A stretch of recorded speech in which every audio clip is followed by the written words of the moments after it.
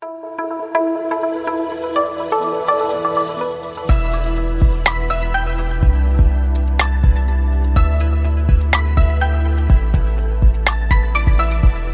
this is Mark Woods back with another Page One podcast, and today I have Tessa Duvall with me. First of all, I think Tessa was destined to be working for us here with that last name. two L's though. And she does a great job of covering juvenile justice, kids, kind of both the research, the reporting, both kind of broad national issues, but also the stuff that's hyper local. So it's the kind of thing that I think I'm proud that we have in our paper, and you do a great job. So thanks for what you do. Thank you. And wanted to start with one example of that is story you had in Sunday's paper about how gun violence in poor areas affects kids there more than other areas, and how even I found it interesting. It makes sense, but how it's not just kids who are physically scarred by it, but how mentally it affects them too. So tell people about that story. Yeah, so UF Health Jacksonville just had a new study that came out recently looking at 20 years worth of pediatric gunshot wounds. So up to and including the age 18, all young people who were shot and treated at the hospital. And what they found is, every single year and in total, kids who lived in 32209 were disproportionately the victims of gun violence, of physically being shot by a gun. And so that is scary and traumatic enough on its own. But then think about what that means. So if you're a kid in 32209, not only are you more likely to be a victim of gunshot violence, you're also more likely to grow up around it and to hear it and to see it and to know people who are affected. I mean, we know from, just reporting at the Times-Union and keeping our own data on homicides in Jacksonville, how many happen in 32209, it always leads. So think about what that does to a kid mentally, to know people who not just die, but die violently, and to potentially see it or to hear it. I mean, that puts kids in this heightened sense of fight or flight. And so what we're learning now, and I say we, what brain scientists and healthcare providers are learning is how toxic stress and PTSD can literally change the brains of children. They can rewire kids' brains so that they are hypervigilant. They have all these physical manifestations of the trauma that they're going through, and they might present themselves as being confrontational or defiant or having, attention disorders. But really, these are all symptoms of PTSD and the trauma that they're being repeatedly exposed to in their environments. Right. Yeah, and I found it fascinating to, like I said, and I think we would assume this, but to have it kind of documented scientifically and illustrate how that is changing brains is pretty remarkable. I know it seems obvious to a lot of people who read the story, like, oh yeah, a neighborhood with more crime has more kids that are shot, but it has to be said. I mean, we can't just go off of assumptions. It needs to be documented, and problems have to be documented before we can talk about solutions. I mean, this is a study. While I know a lot of people read it and said, okay, yeah, we know that. Well, if we've known it, why has no one ever done anything about this? Like, now it's documented, now it's proven, now it's in your face, and city leaders should be grappling with this. Mm-hmm. It's undeniable now. You can't refute this. This is a good study of close to 900 kids over 20 years, and nothing has changed. That's just crying out for a solution. Right. And then another one that you've had recently that ties right into this was after the shootings at the landing. Basically, where do kids get guns? And I found that fascinating. That explain not only how you went about answering that question and what you found. Yeah, so the weekend of the landing shooting, we also had a shooting at Rains High School in which one young man died and 2 students were injured. And it turned out that the shooter was, the alleged shooter is 16. And so I pulled that story together as a part of a larger project that I've been working on for the last year and a half, where I have actually been exchanging letters with a lot of incarcerated people who are from Duval County and are currently serving sentences for their roles in murders or manslaughters. And so, a lot of these individuals have been talking to me, exchanging letters with me for the last year. And one of the things I had done was like, hey, I'm trying to learn a lot about you guys and your lives, but I'm writing to a lot of folks. Can you guys take this survey? And so I can kind of get everybody to answer the same questions. And so more than 20 people have taken that survey. And so what I did for the story about where kids get guns is I ask people who are serving sentences for murders and manslaughters who were kids who had guns, and unfortunately those incidents led to the loss of life.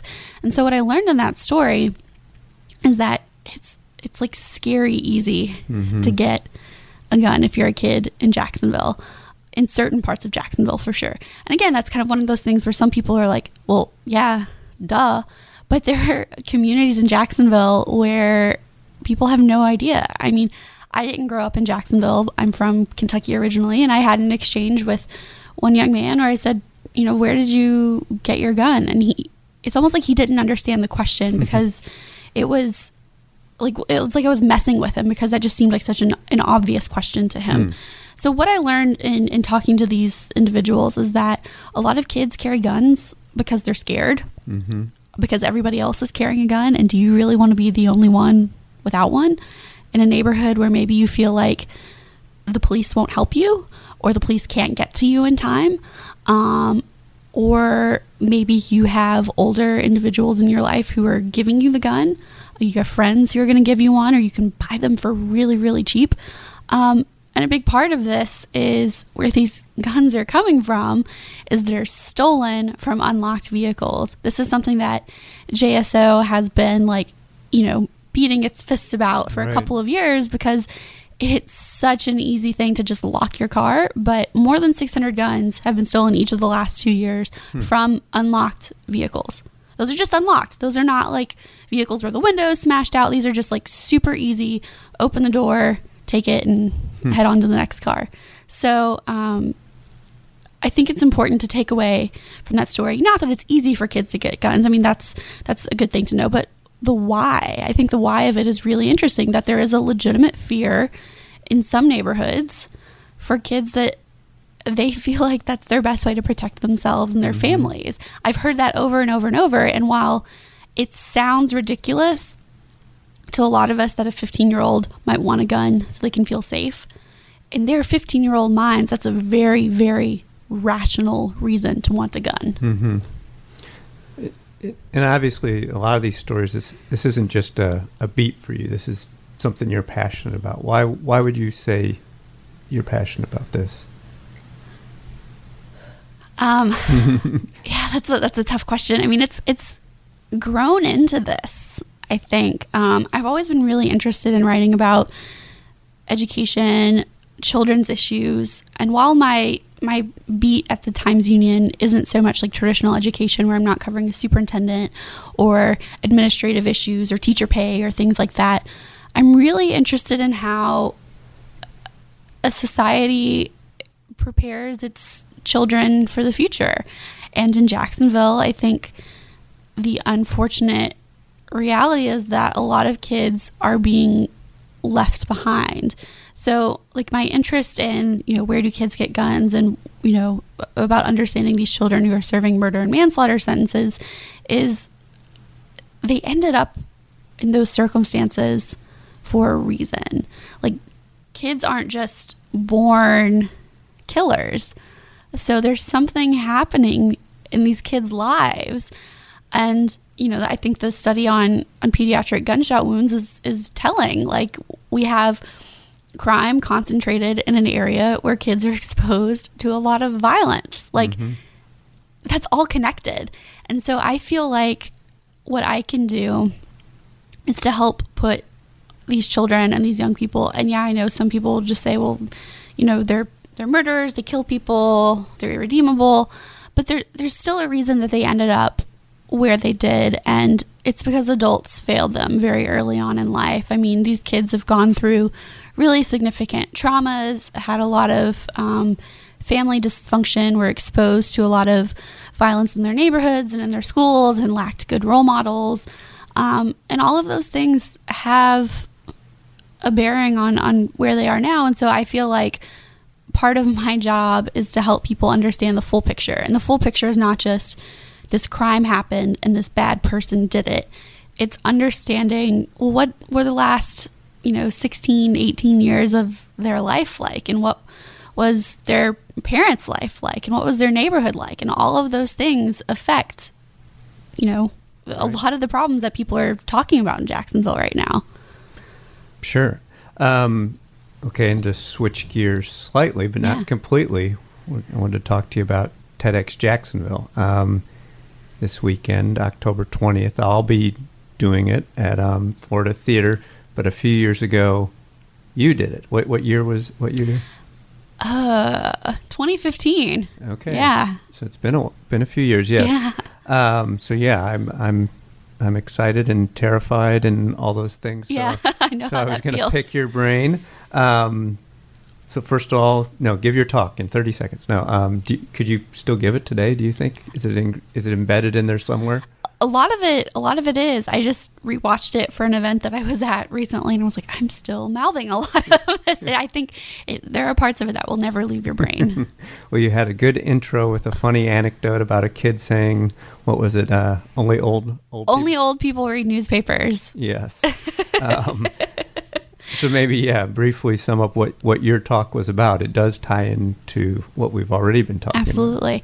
So my talk was about the leadership schools at Eugene Butler Middle School, which basically for a long time, the name Butler in Jacksonville had carried this stigma, this reputation of being a really tough school with failing grades, and people didn't want to send their kids there until a few years ago when the district implemented 2 single gender leadership academies. So the boys had their own school and the girls had their own school, and basically, it was just doing a lot to change the culture, the perception, the performance of the school. And so it was one of my first big stories for the Times-Union back in early 2015. I just spent a lot of time at the school getting to know teachers and students, and learning how, one of the things that I really took away from that was learning how knowing what adults say and other kids say about their school and how it was a bad school, how it really affected their perception of themselves and of their worth. And so one of my challenges, or one of my components of my talk, was not only kind of recapping the progress of the school, but was also telling people, hey, adults, when you call a school a bad school, the kids hear you. They know what they're saying. They know what you're saying, and they feel like it's about them. Your adults, cut that out. So challenging people's perceptions of these schools and getting them to, again, understand the challenges that contribute to the reason that things are the way they are. Right. And you did a great job with yours, so I was going to pick your brain on that. I've done that a little bit already, but so how did you rehearse for it? How did you practice? I think there was a month solid where I gave up listening to anything for fun. There was no more radio in the car or podcasts or audiobooks or anything like that. It was just my voice saying the talk on an audio note on my phone that I listened to over and over and over, and you get so sick of the sound of your voice. That, I think, was the biggest way.